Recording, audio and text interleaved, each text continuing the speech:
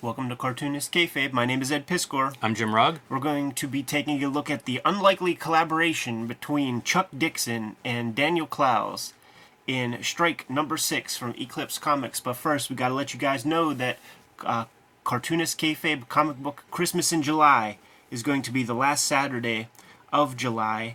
We are taking our comp copies that we have from some of our previous works, Red Room excluded, and doubles that we have laying around. We also invite you to do the same and drop these comics off in those free little lending libraries that you have in your town, in your neighborhood. Some people hit us up and were like, I didn't even really know about these things. I took a look at the website, and there are 4 within 1 mile of my house. We need to create the next generation of comic book readers. We need to take action and do something about that. This is but one idea we have to further increase some comic book readership. Jimmy created this little piece that I think is a great idea to include in the comics that we put around town. Give some indication on where one can find more comics to read. Bigging up all of the great kind of local comic shops within the vicinity where we can go get some more of that, man. Drug dealer philosophy. We're going to give you one, but you got to buy the rest, man. And it ain't a bad thing to give a little personal props to Cartoonist Kayfabe if you want to listen and hear about some more great comics that are out there in the wild. Also invite you to like, follow, and subscribe to the YouTube channel. Hit the bell so that we can notify you when fresh vids are available. Like this video here, man, for Strike number 6. We put this video out 9 a.m. By early afternoon, midday, these comics disappear off the comic book aftermarkets of Amazon and eBay, or they become prohibitively expensive. So if you're a subscriber, you get first dibs. And if you watch these videos to the very end, that pushes these videos out to other comic book loving YouTube viewers who get acquainted with the Cartoonist Kayfabe channel, increases our subscriber base, and makes it possible for us to keep bringing out these videos regularly. Without further ado, let's take a look at the Rattler, Jimmy, from Strike number 6, backup feature. Legendary comic to me. I want to give a little context to this because this is 1988 whenever this thing comes out. Sure. And Clowes had been doing Lloyd Llewellyn. This is 1986, and it's a Lloyd Llewellyn published by Fantagraphics. I wonder if this is after Lloyd Llewellyn is canceled. Yeah. And maybe Clowes is like not sure what his comic book future holds because it's such an unlikely pairing, knowing his career, that he's doing a superhero team-up comic. The one interesting bit for that is this is positioned as if it were a Golden Age comic that's being reprinted here. So I think that's pretty interesting. But teaming up with Chuck Dixon, a mainstream writer, it just seems odd. Like, how do those two even like bump into each other? Yeah. The kayfabe of this is fantastic because if you're familiar with the Eclipse brand, whenever you would read some of those like Crime Does Not Pay reprints or they had several. There were some sci-fi ones where they would get hold of public domain romance. They reprinted everything. Just these orphaned old Golden Age comics. It would have this exact same treatment on the bottom of every first page, telling you where these comics come from, and they're just continuing that tradition. Johnny Fishpaw, I believe. It's hard to read that. There's a little bit of bleed on that signature.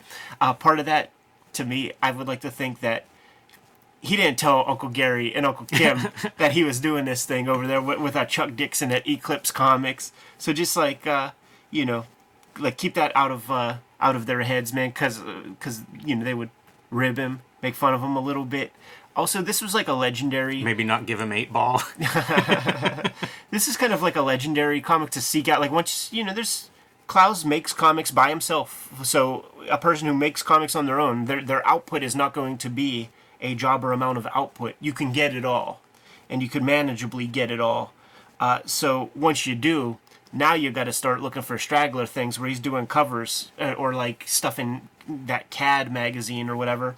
And this one, on one of the earliest kind of comic book websites that I saw that was put up by like an independent person, it's a Clowes bibliography page. Like it might have been like, one of like 10 Dan Clowes Google hits back in the day. It was a bibliography page, and this was mentioned, Eclipse Comics publisher, Chuck Dixon collaboration. What are you talking about? What does that fucking look like?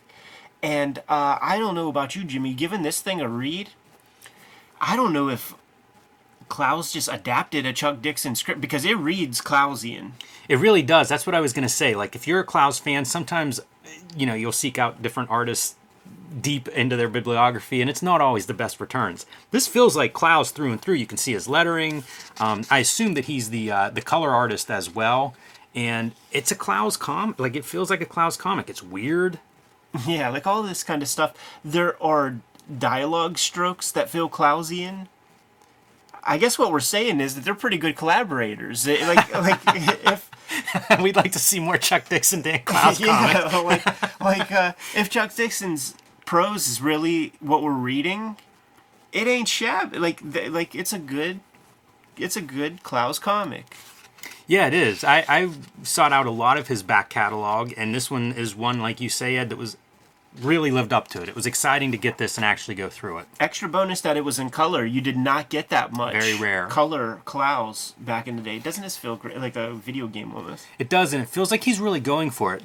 Like stuff like this. I don't know that you see that panel in a contemporary Clowes comic, and you could look at something like Death Ray to see how he handles superheroes. I mean, I guess this isn't a traditional superhero. It is sort of that golden age pulpy kind of hero, but it does feel like he's doing some stuff that's a little more in that action genre style. Really cool to see him play around with this sort of motif, because he speaks about the Silver Age comics that he read and stuff, and there are names that come up in conversations. Ogden Whitney, Mort Meskin, a lot of those names, Howard Nostrand, like the people in that Art Out of Time book, and it feels like Clowes knows those names, has reverence for them, and sort of knows what makes those names sing. You know what I mean? Like, unfortunately, like in modern day conversation, these names are mentioned in those books like Art Out of Time, and you will hear other cartoonists like talk about it, but it's so surface level. It's not about like what made those artists stand out amongst their golden age contemporaries, but it's like Clowes is able to deconstruct that stuff to his own advantage here. And he delivers a lot of great panels. These panels, to me, stand out. There were some on the previous page. That's a hallmark to me of Clowes, is really making the most of these panels, and he does it throughout this comic. The another piece that's like kind of subtle, probably less so with this stuff, is there's a Ditko component. Yes. with our hero. It's nearly the creeper. Yes, definitely. And the panel flow is Ditko-ish, with the kind of like left to right rather than the front to back, background to foreground kind of movement that you would get with a Kirby. Does this panel feel very Harvey Kurtzman? Oh, yeah. Yeah, there's several. Like, there's a lot of Kurtzman here. It's kind of fun seeing this comic, too, because if, whatever the nature of the collaboration was, whether there was a tight script or it was more of like a prose story, it's kind of cool to see Clowes like breaking down a story that's not his. Yeah. Yeah, I mean, where else do you get that? Right. The one Peter Bagg comic that was in 8-Ball. It's the only other one I could think about. The best way to support Cartoonist Kayfabe is to buy the comics that Ed Piskor and I make. Red Room Trigger Warnings 1 through 4 is in stores now while supplies last. Every Red Room comic is self-contained story, so whatever issue your comic shop has is a great place to start. There's also Red Room, the Antisocial Network, collecting the first season of Red Room, available now wherever comics are bought and sold, except for 28 countries where it is banned and about 10 comic shops where it's banned, but you can still request it, they can still get it for you, and you can pick up Hulk Grand Design by me, 2 double-sized issues retelling the 60-year history of the Incredible Hulk in one coherent story, featuring my art, writing, color, letters, the Grand Design treatment, so to speak. So pick these comics up wherever you buy comics and support Cartoonist Kayfabe. And now back to our regular scheduled programming. It's great, right? Yeah. Looks like you're making that one for the t-shirt. Very peculiar. Yeah. And I wonder if you don't know Clowes at all and you just pick this thing up and think you're reading like a Golden Age comic, I wonder how it lands then. Me too. Because it does look good. It's almost like whenever you'll have somebody describe like an old pulp story, and it's like, man, that sounds so good. And then you track it down and read it, and it's, it's in that vernacular. It's sort of paced differently than what we're used to. It doesn't always live up to those kinds of what's in your head.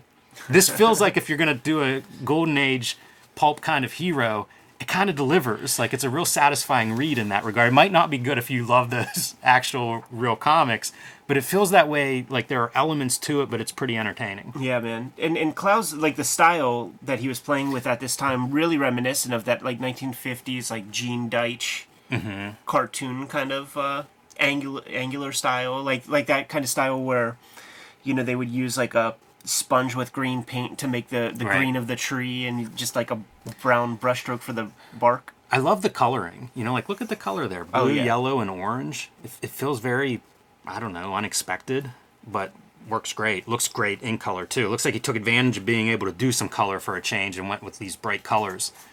So you're of the belief that it was not Ron Courtney is the colorist? I tell you, if it was Ron Courtney, I feel like he's a pretty good colorist. Yeah. But yeah, I'm guessing this is probably a Dan Clowes color job. Can you imagine that there are people out there still on the hunt for more Johnny Fishpaw comics? More Rattler appearances. Just trying to seek out All Thrills Comics Volume 2, Number 8.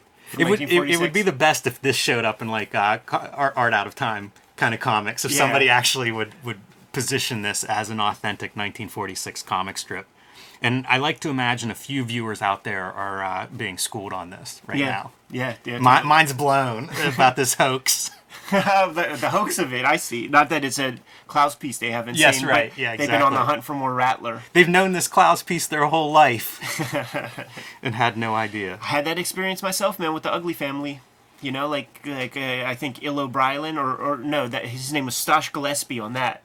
Very protective of his name. Yeah, Judo Joe, I think, might be an Eel O'Brien where he's doing a lettering job, which is really peculiar, too. It's interesting how distinct his lettering is when that's the only element you're getting. But yeah, Ugly Family, I think, is another good piece for anybody that's unfamiliar with his Cracked series because it looks like Clowes, but it's not quite the Clowes that we see and are used to from 8 Ball or even Lloyd Llewellyn is a little bit different. But yeah, this stuff, 80s Clowes, man, there's some veins there to mine. Yes, and mine we will, man. But if you're good, I'm good. Jimmy, we could get the heck out of here. Kayfabers, like, follow, subscribe to the YouTube channel, hit the bell. We'll notify you when new vids are available. Cartoonist Kayfabe Comic Book Christmas in July is the last Saturday of this month, and we want you to fill up those free little lending libraries with cool comics and help sow the seeds of future comic book readership. What do you have out there, Jimmy? Hulk Grand Design Monster and Madness, 2 40-page issues telling the 60-year history of the Incredible Hulk is available now in comic shops everywhere while supplies last. I'm writing, drawing, coloring, lettering that the Grand Design way. So pick that one up and join me on patreon.com/JimRugg where you can see more of my comics art, my process, download some of my out-of-print zines and mini comics. Thank you for that. Red Room Trigger Warnings trade paperback going to be in stores in September. Murder on the Dark Web for Fun and Profit is the name of the game. Thank you for supporting Red Room, the Antisocial Network, the first trade paperback in the series. If you see random issues out in the wild, though, scoop them up. Every issue is a completely self-contained sample, so you read one, you dig it, grab another. If you are in the unfortunate position of being in a place where the Red Room comics are banned, more than 28 countries, more than 10 comic shops, then you could order these comics by way of my link tree in the description below. My Patreon is there also if you want to read the comic books online. What else do we have out there, Jim? Subscribe to the Cartoonist Kayfabe e-newsletter at the links below this video. You can also find Cartoonist Kayfabe t-shirts and merchandise at the links below this video. That's another great way to support the Cartoonist Kayfabe channel. Given those marching orders, will be on our way. Read more comics.